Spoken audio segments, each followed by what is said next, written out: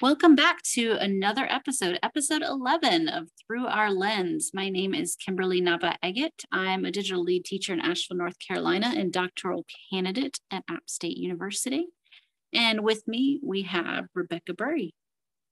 And yes, I'm Rebecca Burry. I'm a digital teaching and learning coach at Iredell Statesville Schools and fellow doctoral candidate, which sounds so fancy now that we can say that. We've been fancying this for a few weeks now, but we have another one of our committee members that I'm super excited about because she has the love of STEM and the love of women and girls in STEM and the science and math field. We have Dr. Tracy McLemore Salinas with us. So we welcome you to our podcast, our meeting of the minds. Thank you. Thank you. I'm excited about it. Yeah, and she concludes our committee members because we have a total of 4. So we just, Kimberly and I set this up like we told you, that we just are open and honest with what's it like to be a doc student, what's the process like, and we've been highlighting each of our committee members because it's important the people you surround yourself with, 1, for support and growth, and 2, for that specialty area that you bring to the table for our dissertation in particular. So I'm going to let you introduce yourself and kind of give us your background, and then we'll get into, why you decided to jump on board with us. But first, we'll just let you introduce yourself and your background. Okay, that sounds great. I actually would never have guessed that I would end up being a professor. That was something that I just never knew existed growing up. I grew up on a cattle farm in South Mississippi, and it actually turned that a lot of the things we did at the farm would now be categorized as kind of STEM problem solving and STEM knowledge. I had no idea that it wouldn't really align with what I taught in all of classes in school.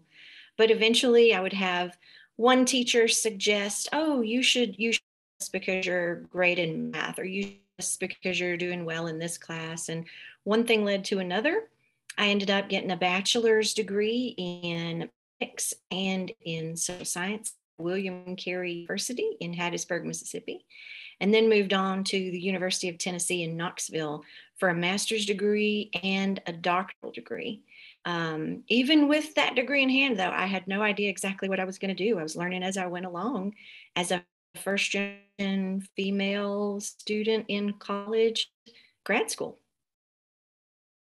Now I'm at Appalachian State. I've been here since 2004 in the mathematics department as a math educator. I focus on rural STEM education, policies and practices and culture, how all of those come together. And most currently, I am director of the Math and Science Education Center at Appalachian State. Yeah, and I love that piece of your background that you grew up on a farm, because I grew up in a very rural part. And when you said that, what made me think of, and it was a small farm, it was like just personal animals that we had. But what made me think of that is, yes, there's so many STEM opportunities growing up, in the country on the farm. So it makes sense to me, like those pieces connect.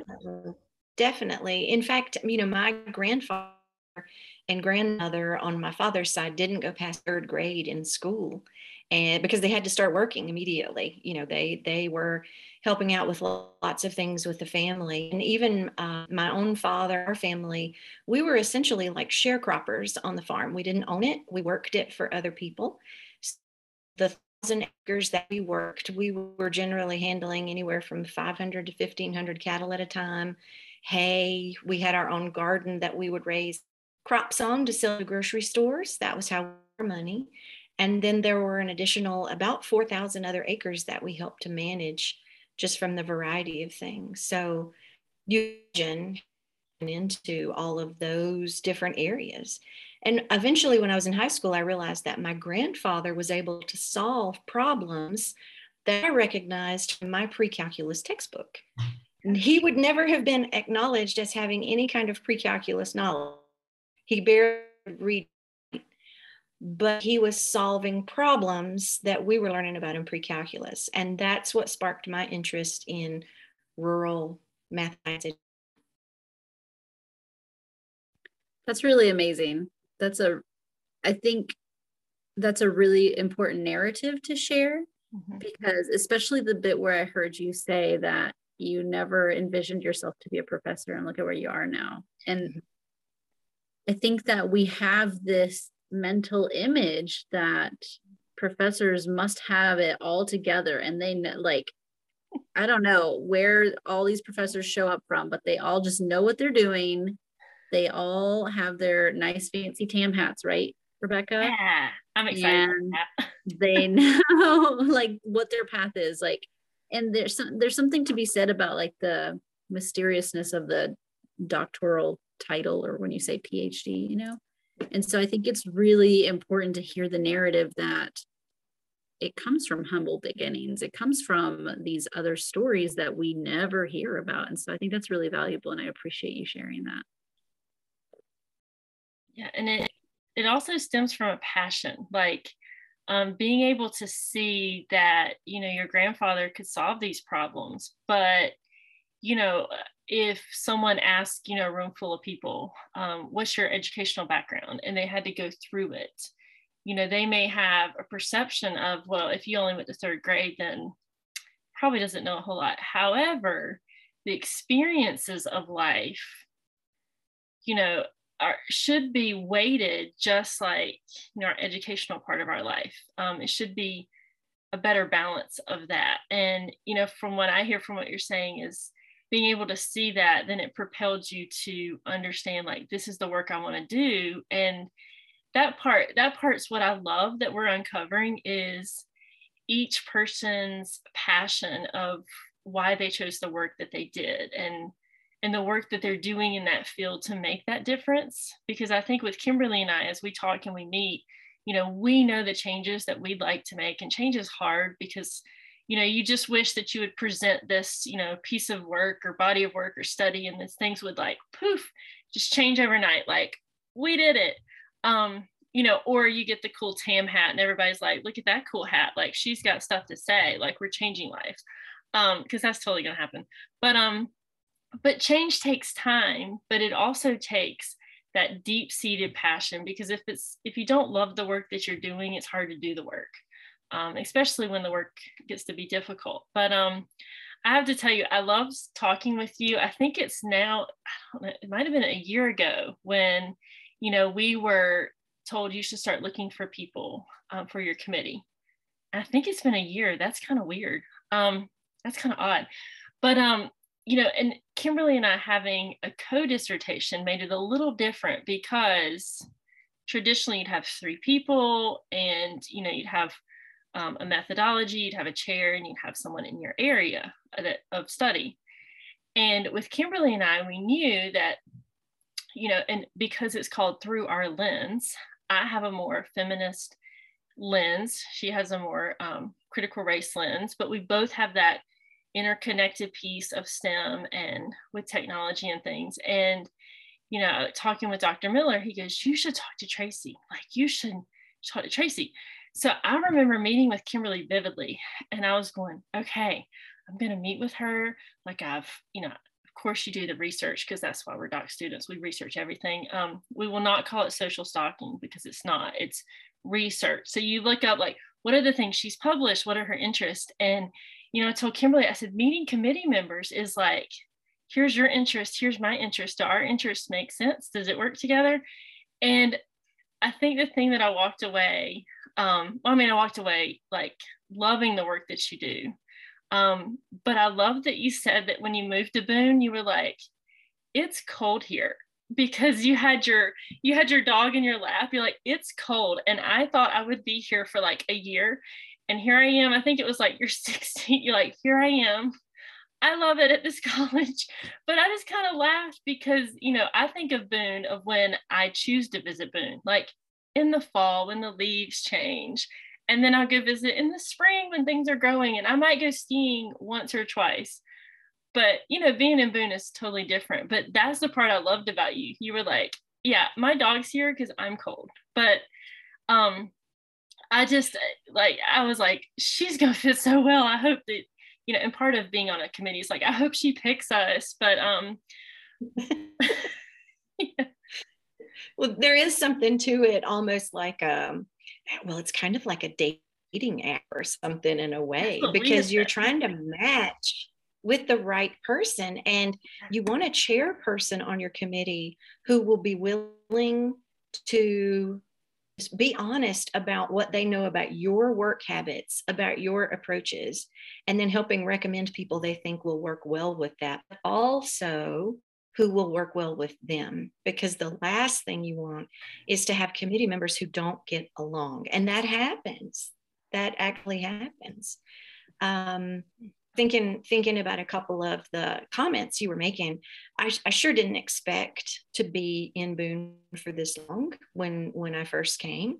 Part of that is because I totally expected to return to Mississippi and do the work that I do for kids like me in South Mississippi.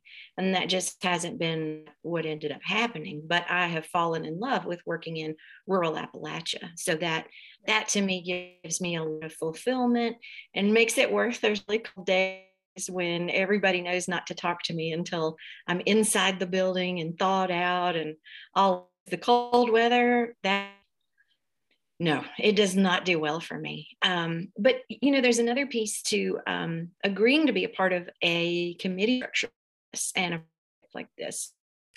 When I got to my doctoral program at Tennessee, I knew so little as a first generation college completer and grad school completer. I knew so little about it. I didn't know what could be done and what couldn't be done. So I was always asking questions. I mixed my content, my course, with rural sociology on the agriculture campus at the University of Tennessee, with content department of mathematics, with history course, with just a mix of things that to me made sense because of the things I was bringing to that. But if you had asked anyone in the grad school, that wouldn't have looked like a program of study that made sense for them. So I totally liked the approach taken and the way that your chair has been able to frame all of that and pull together a committee that works together. Those things absolutely key to being able to have a successful doctoral committee and dissertation. Yeah, I feel like Rebecca and I both have been so pleasantly, I guess, surprised, because we didn't know what to expect with how well each member of our committee and how our chair has been just a crucial part of us feeling like we are successful right now.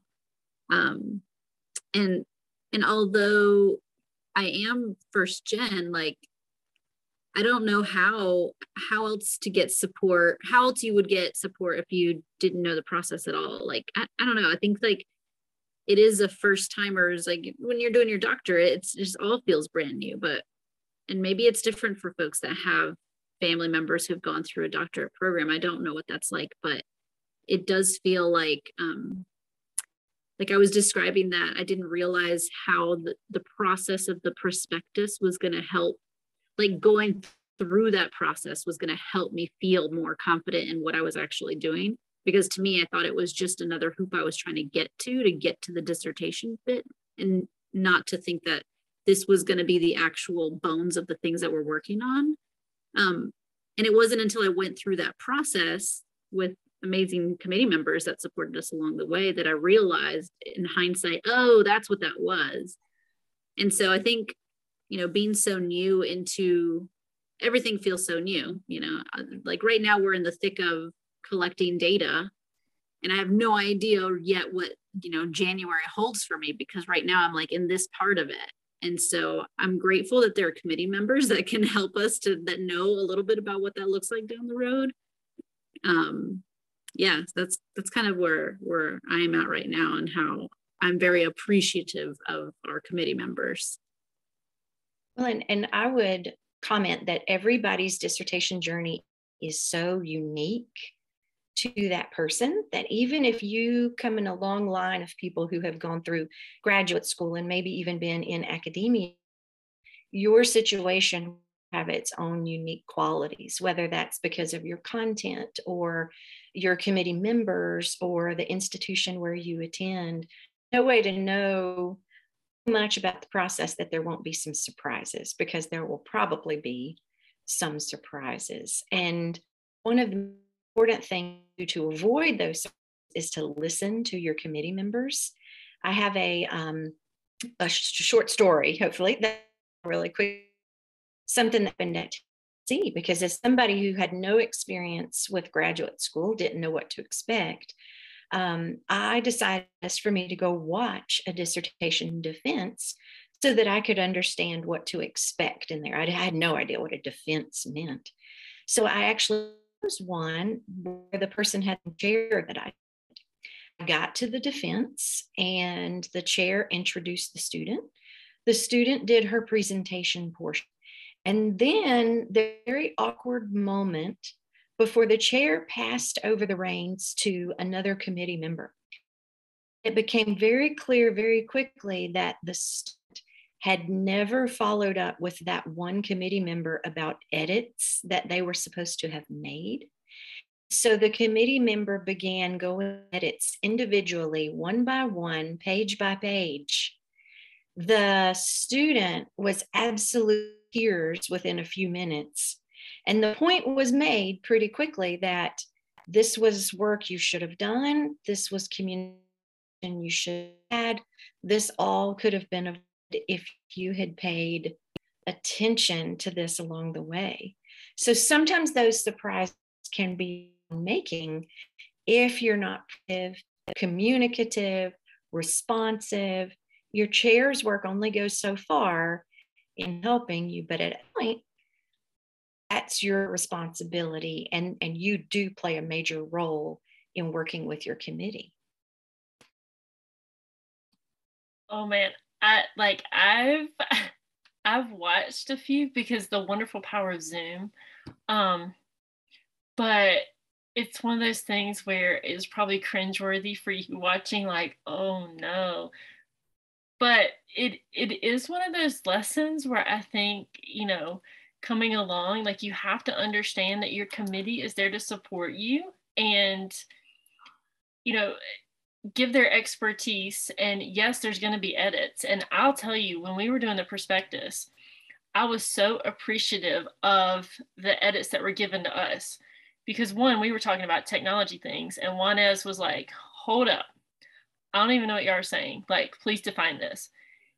And Kimberly and I live in the tech world so much, we didn't even think about it. We're like, oh, wait. And then I loved where you were like, I need y'all to read just a few more in this area of STEM. And we were like, oh my gosh, like, and it helps you grow. And I think, and I think for us, and now I'm speaking for Kimberly, and I know I shouldn't do that, but, we've been on, I don't even know how many year journey together, but, early on, we realized that critique is not because it's we're looking down upon you, it's we're working with you. So I think being open and vulnerable to that and realizing that, but yeah, the day of your dissertation defense is not where you're like, oh, sorry, forgot that email, oopsies.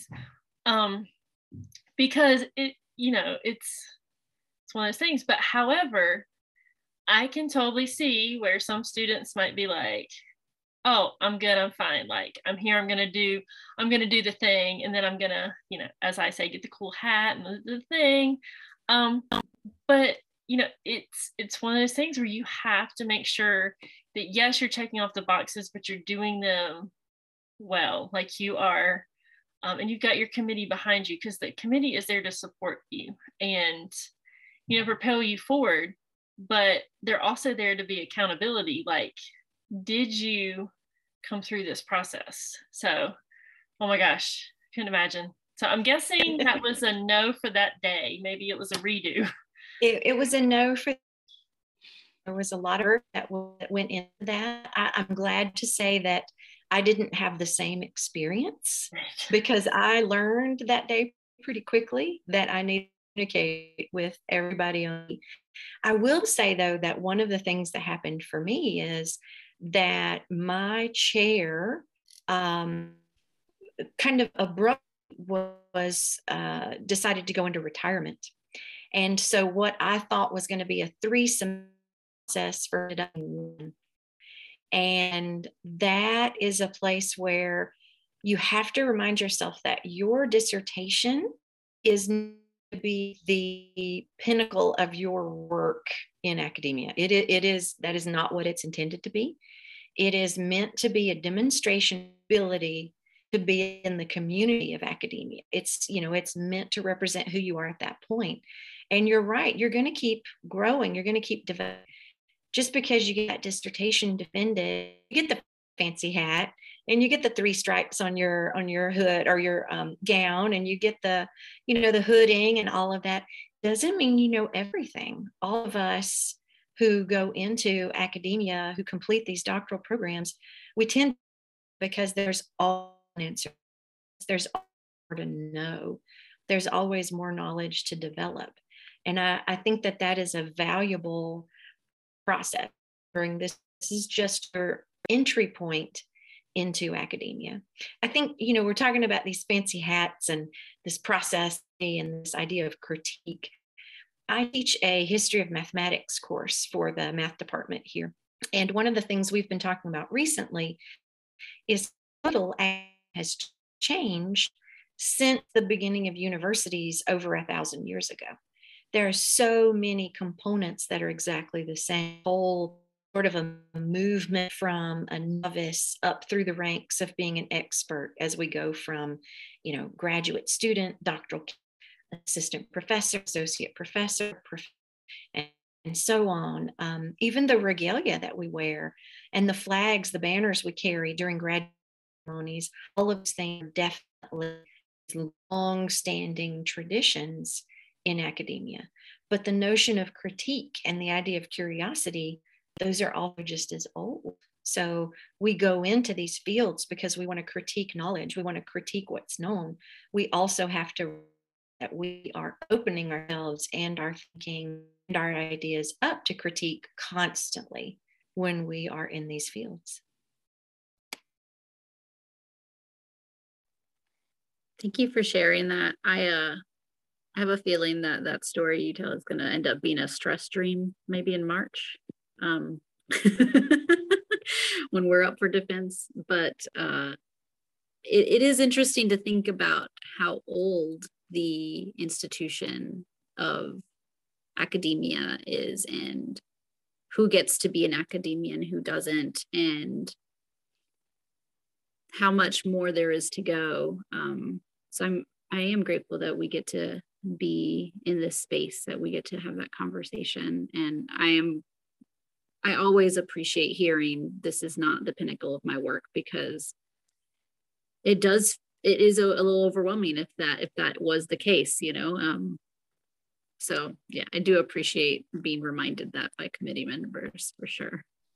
Yeah, that's my sigh of relief for the evening, because I'll tell you, when you're in the thick of things and you're gathering data and you're like, I'm doing the thing, it's got to be great. And then you sit down, because this has been my week this week, you sit down to write about it.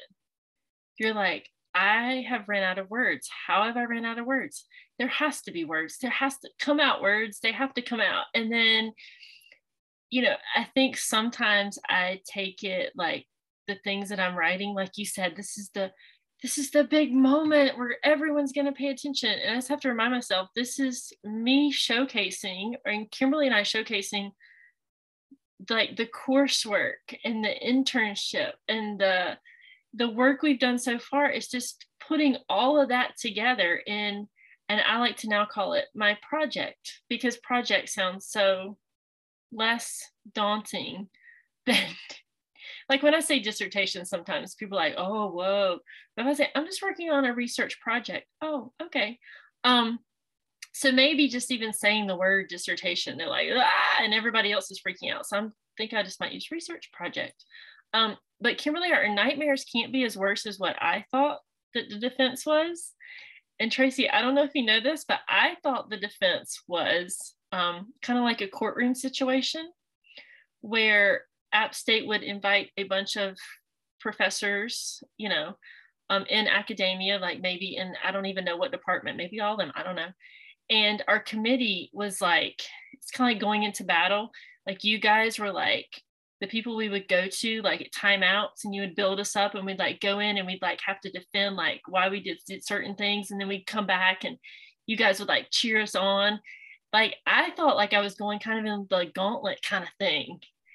And then when I found out, I was like, oh, that's not as bad as I thought. Now, who knows where I got that from? Who knows? But well, that idea is not that far from the truth of what used to happen. So maybe that's where I got it. Maybe I have heard something sort of that like. Maybe you have. Maybe you have. In this same history class, we just talked about how mathematicians usually duel with each other mathematically. They would challenge one another in front of loud crowds of people. And sometimes their students would be the ones who would be hurling notes, and there would be other professionals in the area. And even more recently, only universities have moved away from some of the oral exams that were much more confrontational. I have definitely heard of master's examinations, the oral exam at the end, and what you had as a QEP part of your process. Others typically would have as an oral examination in front of a group.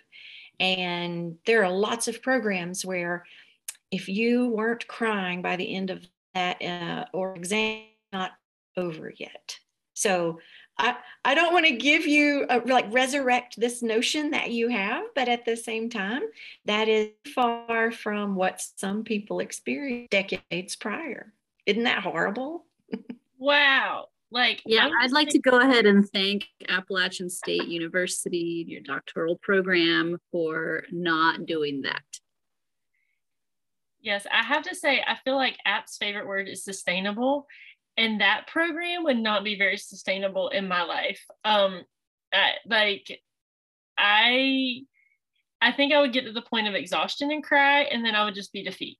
But I have to say, like, it being like that is like, is that really how you want someone to prove themselves versus, you know, still doing the work? But whew, yeah, sigh of relief. Yeah, this is our spotlight on Appalachian State for being amazing and not having us do that. So maybe I'm reliving the nightmare of someone else that may listen to our podcast, and maybe that is their thing. If so, we cheer you on. I'm glad we don't have to do that, especially like a co-dissertation. Like, Kimberly, would we like duel each other? Like, would it be like a wrap off? Like, you know, my Southern accent. So maybe we do need to consider that. Maybe we need to tell Dr. O'Shea that our defense will be a rap battle.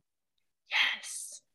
Well, he always says, does he always say song and dance? He always says something like that. Interpretive dance. Interpretive dance is the running joke.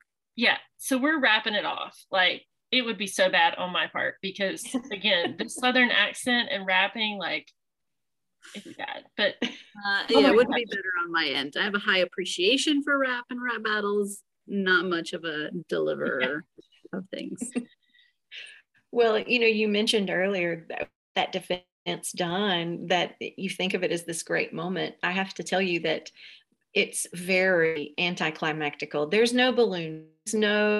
There's no great battle of any sort. There's no, you know, typically anyway.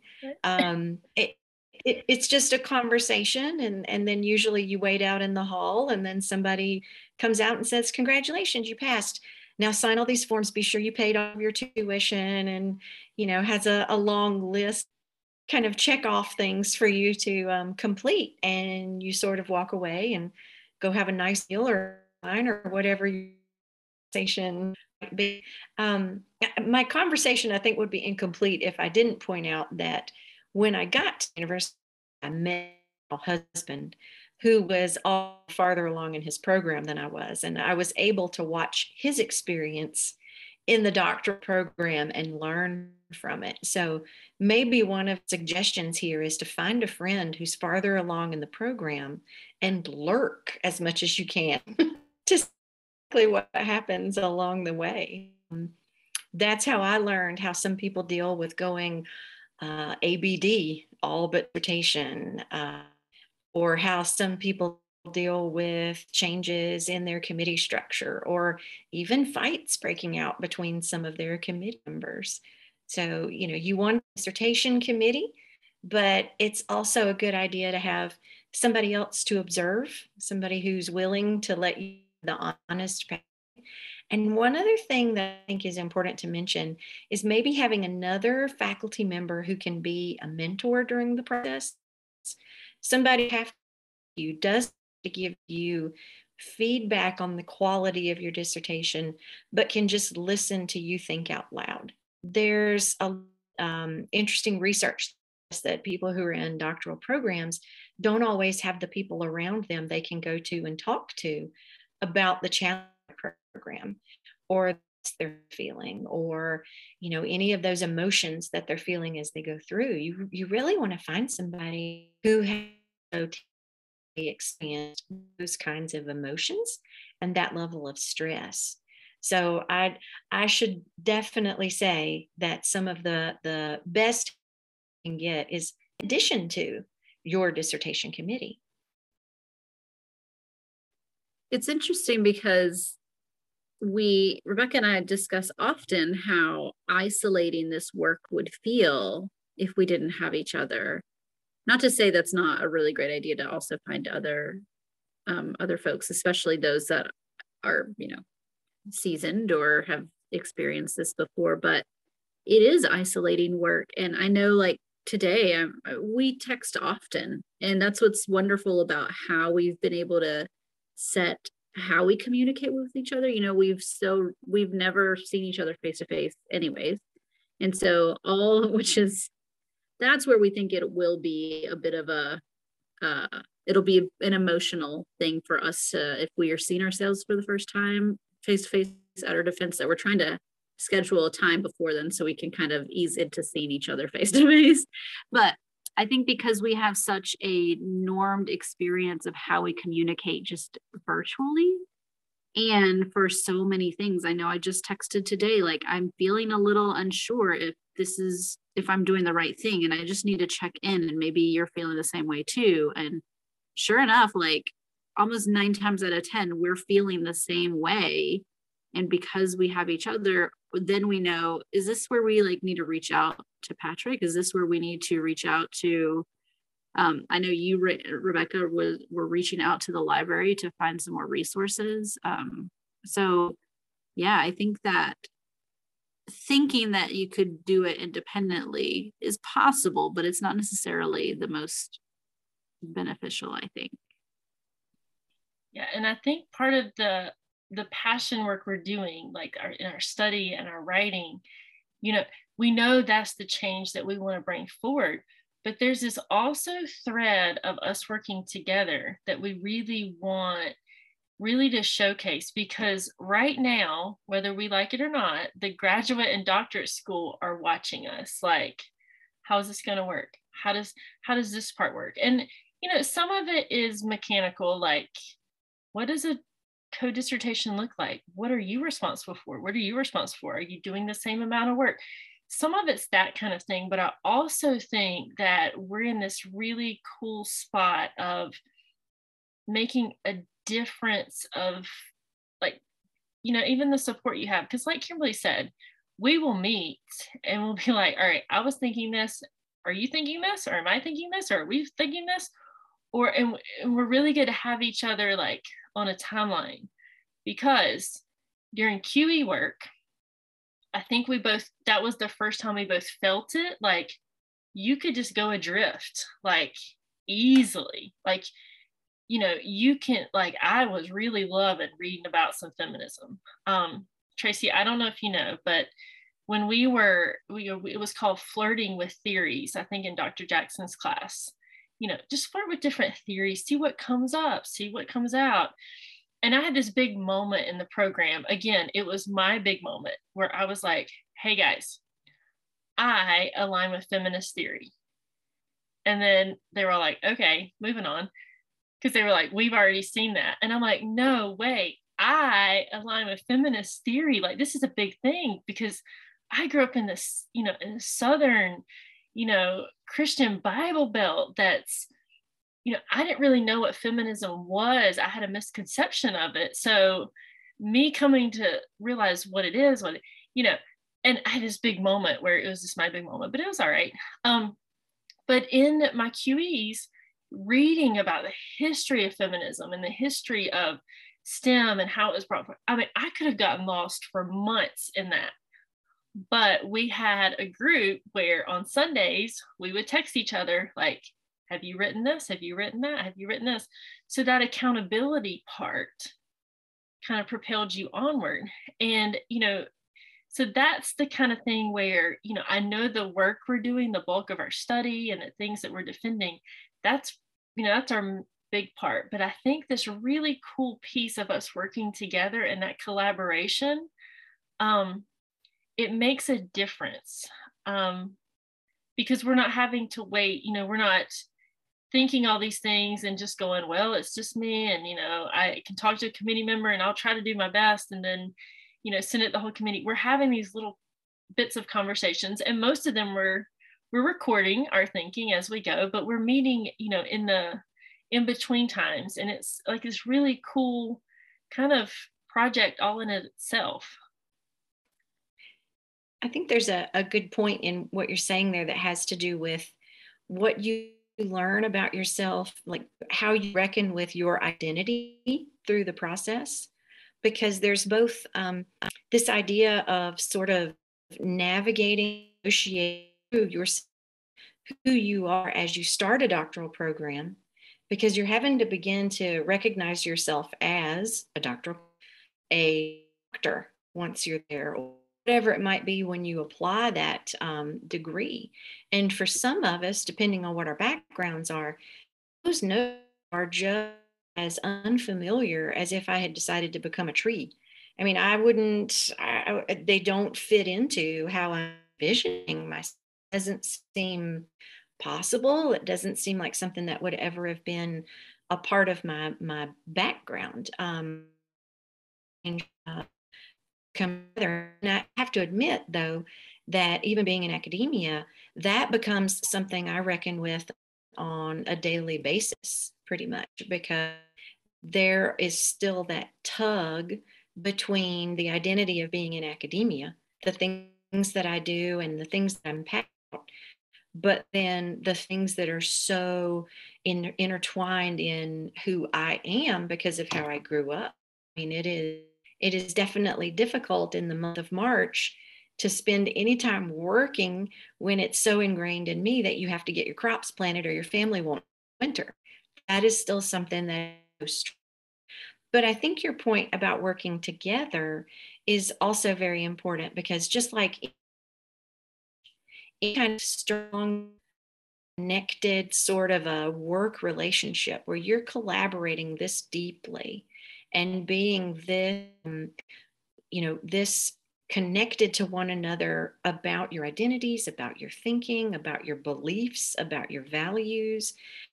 There's something to be said for the fact, just in a marriage or relationship, you don't know how much you can give to your person or what relationship that a person can be, and until you kind of wrestle with who you are, what your strengths are, what your lenses are. I appreciate your recognizing you're a feminist and commenting on that, because I also grew up in a very conservative area with very typical kind of gender roles, and to a degree, I would say my grandma did carry a pistol around in her nightgown most of the time, but very traditional kinds of gender roles. And I remember very distinctly one day reading theory and working on things and realizing, wow, I'm completely aligned with social justice theory as I'm reading it in this class and experience class. And that was something I had never thought about before. So each time you run into that, you are again kind of reevaluating your identity, fitting those new pieces in, and then sort of working that means about how you're going to interact with your work moving forward. You can put a name to the kinds of things you value and the things you do and your passions, but then what does that mean for how you enact that role moving forward? Yeah, I think about how the last 4 years of getting to do doctorate work has even shifted my own I don't know how I would say this, but maybe what I bring to my school in a leadership position. I feel more confident in how I am trying to express or name something. When I'm in a meeting and I hear about a student being talked about in a certain way, which feels very deficit centered, I feel like like I'm able to catch and be like, wait, let's think about how we're talking about this kid, because I saw this kid in a totally different way when we were doing a green screen video, totally different way. And we're losing sight of the strengths of this kiddo because it's so easy to focus on the deficits. It's so ingrained in us, especially in K-12, when we're looking at achievement gaps or we're looking at these high stakes tests that, but in the past, I don't know if I would have been able to put my finger on it. I would have been like, this feels weird, but I don't know why, and so now I feel like I have language and vocabulary, and I'm more centered in myself of how I bring what I've learned to the table in my leadership role. So I'm grateful for the opportunity to really like process, which I feel like that's what the last 4 years have been, and really refine my passion, but to be able to bring it into whatever spaces that I'm in. Yeah, and I'll kind of echo on that because, Kimberly and I, we talked, I think it was last weekend, and we were kind of talking about different things we were working on. And we had talked about there are things that would make us feel like, ooh, that doesn't feel right. Why doesn't it not feel right? And then now being able to like verbalize, this is why that doesn't feel right. And this is a change that we can make going forward. And, in the thick of coursework, you're just like grasping. Like we were told for semesters, your brain's gonna be like Swiss cheese. And I'm like, man, I am the best Swiss cheese ever. Like I've got these big old holes that are like, whoo, major. But as time has gone on, it's like they filled in. Like, you have put the pieces together and the pieces that you need. For example, when we're going through theory work, there were some theories that were introduced, and I'm like, ooh, not me, definitely not me. Like that needs to be over there. Like that's somebody else's thing. But being able to take what you've learned and put it into practice. And one thing about an EDD, because I get asked all the time, what's the difference of PhD, EDD? And I'm like, they're both hard work. But part of, with education is like, we're learning about it and doing it like together, like learning and doing and learning and doing and learning and doing, instead of just learning about all of it and then going out in the field. So it's just like, we're just doing all the things, like we're just multitasking it all together. But like Kimberly said, like it's creating, and it's, a leadership degree, but it's creating that space of being able to, name what's going on, and also offering the change that could take place. Or maybe it's not a change, maybe it's something that's going on that needs to stay the same, and you can then, using the word defend, but you can defend that in your work, of the studies that you've gone through. But yeah, and I'm so glad that the Swiss cheese holes filled in somewhat. I mean, there's still like a few, like, I think there always needs to be a few, like you were talking about, Tracy, how you're always continually learning. So I have like, definitely, thank you, App Doctorate Program. I definitely have some holes that will continue to fill in as we go. I also recently had a colleague really want to talk about like, what's critical race theory all about? Like, why is that in the news? And I was like, I can explain what's happening. Let me tell you what's happening. I didn't know about this theory up until 3 years ago, and so we had a really good conversation. He was so glad that I was able to just kind of process that with him, because that's one that has been in the news and been used as I would say a tactic of distraction rather than an actual conversation about what it means. And it's been really good to be able to feel confident enough to be like, I know what this is. and I can help talk to others about it. Mm-hmm.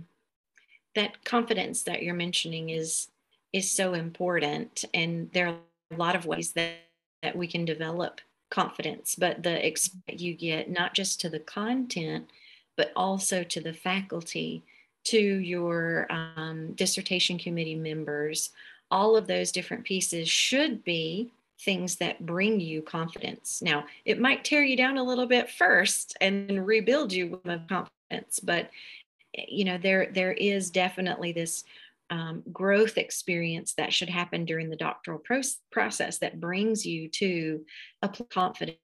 And with that, though, comes this responsibility, because as a doctoral candidate, you are emerging as someone with the knowledge to now be an advocate. And I think that's where the leadership piece that you're both mentioning comes out in different ways for different people. But we are teacher leaders, we are school level leaders, we are leaders in the discipline through a variety of ways. And all of us who are in education and in some way see ourselves as advocating for certain students, for all students, for certain theories and the ideas of equity or other ideas that come from those sorts of theories. So that ability to have confidence, to speak up, to find the words, like you were saying, how to speak to things now because you have a shared thing of what those are. I think those are all incredible benefits of going through this whole process. And those are things that what you end up doing with your doctorate, you take with you into all of those different roles, whether it's staying in a school district and taking on a new role, or deciding to go into academia, or working in industry related somehow to education, whether it's curriculum development or professional or whatever it might be. I think those are great points to make about relationships, confidence, and so on that you get from this whole process. Absolutely. And there's still moments where I'm like, I'm doing this, like we're here, we're doing it. Kimberly shared, I think it's been 2 weeks ago, we both like to tune into Brene Brown, and she had a couple ladies that were on there that they wrote a paper that was incredible. Like, I printed that thing and I was like, oh yeah. And it was about women not having imposter syndrome anymore, like to stop doing that, like stop saying, yeah, I'm this, I'm that. Like, there's so many excuses that you can have, but it's like saying, I'm doing this with. And that was an incredible podcast of, understanding. And it kind of made me start thinking, that's what I hope comes from this. Now, we get to the end of this, it might just be Kimberly and I listening back going, oh my gosh, can you believe, like, we've talked about this before, like episode 1, we were like, we've got our life together. In episode 2, we're like, hi, thanks for joining us. Our life isn't together.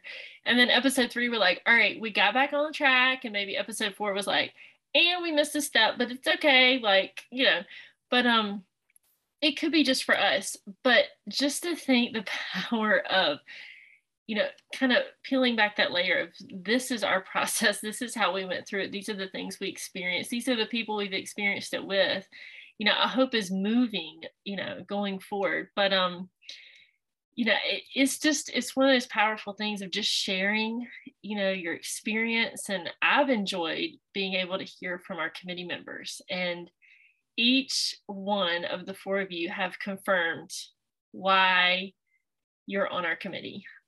What each of you specifically bring to the table, for 1, to help with our growth, and 2, the support. And I think each one of you has said, this is not the pinnacle of your work. And I'm like, I'm so glad, because the 4 of you independently have said that, and it's resonated. And that's something that I can remind myself, like when I'm sitting in the, screen, little thing is blinking and I'm like, I can do this, I can write this. And, I think that's so important. Again, who you surround yourself with and the support system that you have.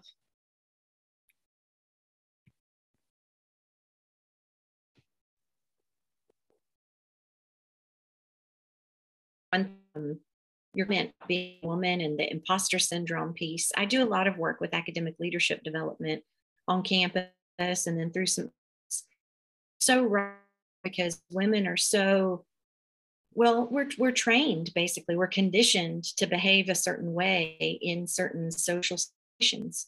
To be a little quieter sometimes, or to have language that's a little more neutral or ambiguous, or to take responsibilities without recital or compensation and so on.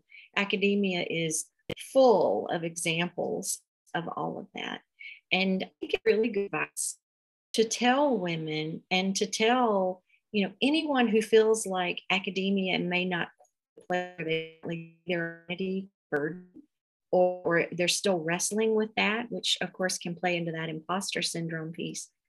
Take up your space, use body language to begin convincing yourself that you belong there. I know that sounds kind of like a strange thing, but we've actually worked on this with some groups of women, is how to present yourself in a room so that you demonstrate power and you demonstrate sort of presence that we sometimes don't expect from women. And sometimes when you put forward that sort of body language, it helps you get into the mindset of projecting that and then enacting that in those spaces. So if you haven't practiced that, it can be a very effective sort of a way to level and push yourself into that spot. I have to admit, this is one of those places where growing up on a farm, I learned the skill early on because I was there wrestling with 1,200 to 1,800 pound bulls sometimes. And you have to have a position of power and control, or they know it and they will decide that they're the one in control. So have ever run into an administrator or anybody else who could ever make me blink twice because I've had to stare down an 1,800 bull before roping, flipping him and giving him a shot, or whatever the case may be. So we all have to find where that source of confidence can and for whatever reason, that's one of mine. That's amazing. I need to work on my inner rounding up of able confidence. That's really awesome. Yeah, and that it also reminded me, I don't know if anybody's watched the show Ted Lasso, but there's this one character who's like such a strong presence, and she's the lead of she's the manager for the soccer team, the football team in the UK. And she gets asked, like, how do you just like walk into the room? And she's explaining, like, to her, it's like a no-brainer, and you've got to assert yourself, because if not, it's a boys club and they'll run right over you.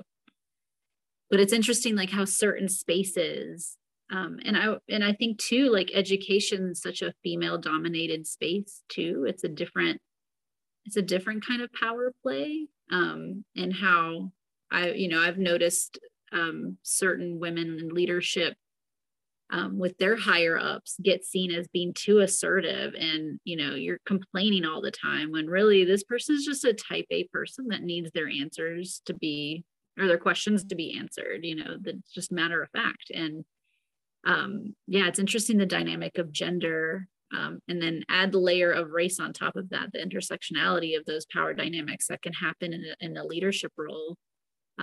It's very interesting to watch.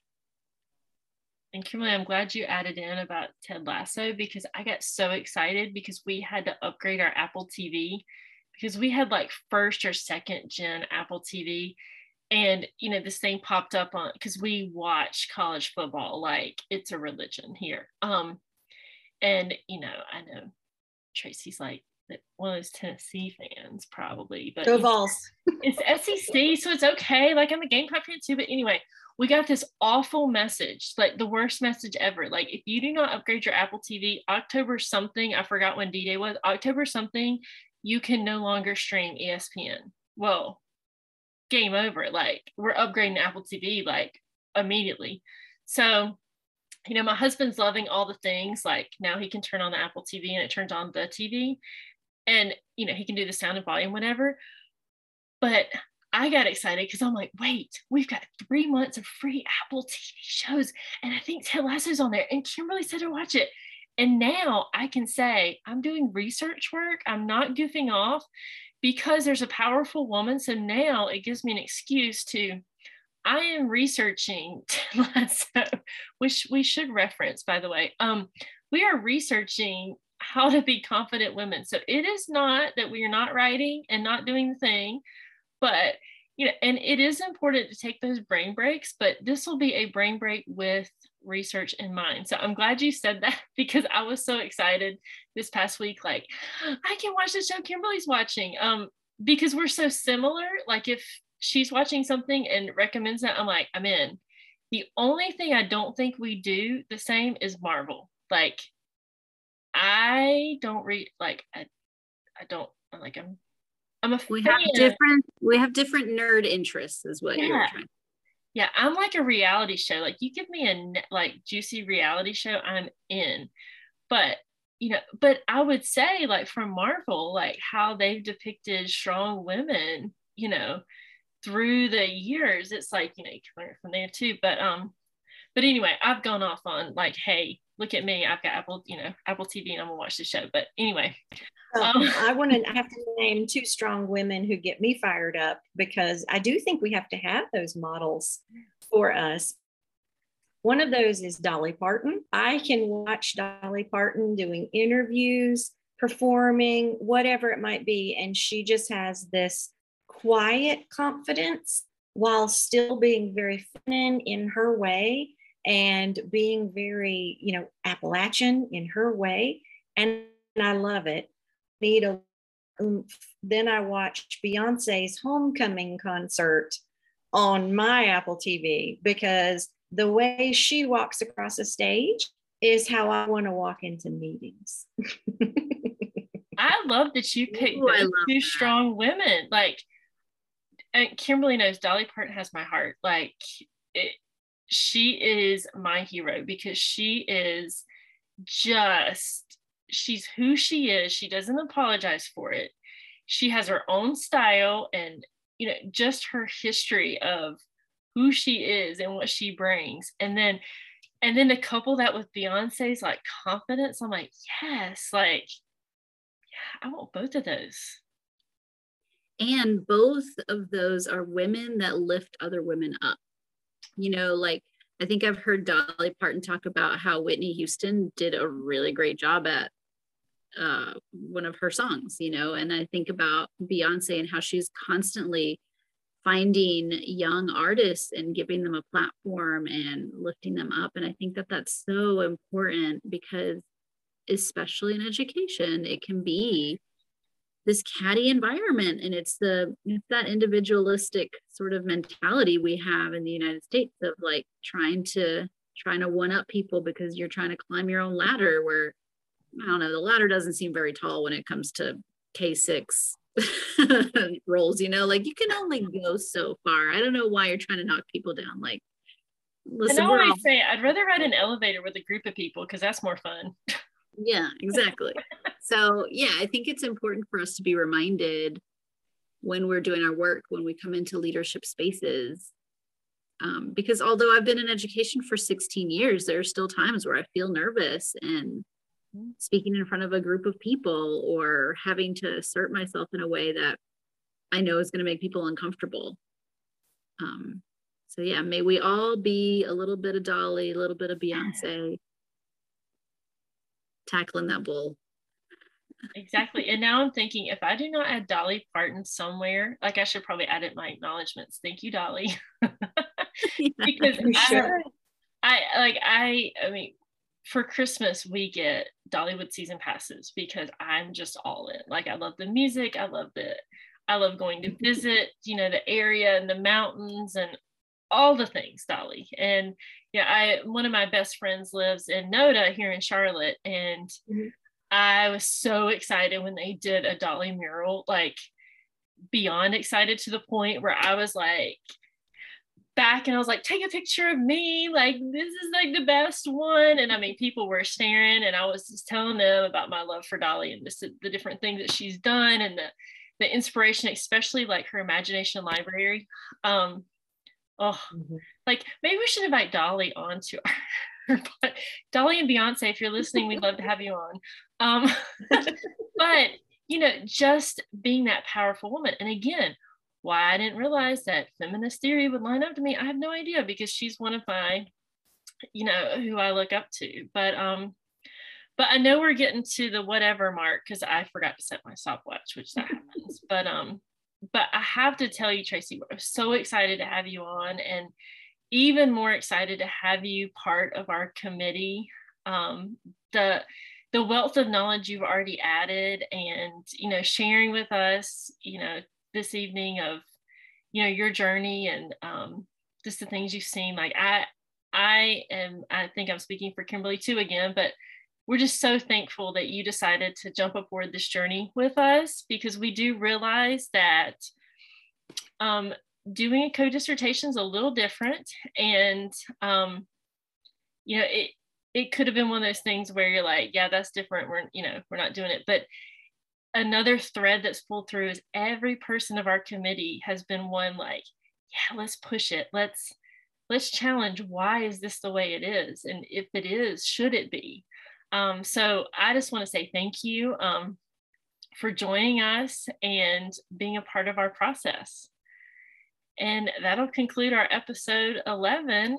Unless, Tracy, is there anything you wanted to add? I just want to say thank you, not only for inviting me to participate tonight, but for being a part of your journey. And I'm looking forward to just all the way up till then working with you as you continue to develop and find your voice in education. So thank you.